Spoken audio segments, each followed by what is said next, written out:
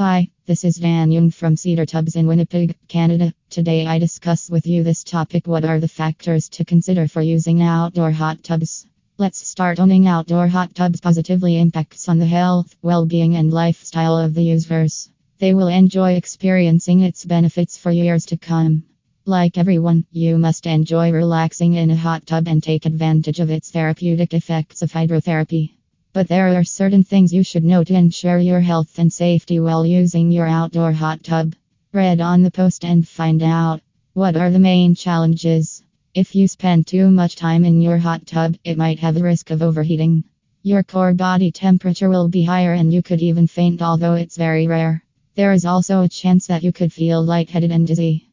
Typically it will pass, but if you feel dizzy, you need to take additional care to avoid falling while leaving the hot tub. How long do you spend time in a hot tub? Generally, it's recommended to monitor how you are feeling and adapting to your hot tub usage accordingly. If you feel like you have spent too long in the tub, it's time to get out. However, it can be useful to follow some general guidelines. Typically, you should spend around 15 to 30 minutes in a hot tub before taking a break. Some people feel comfortable after spending 45 minutes in the hot tub in one go. Thank you, Dan Young.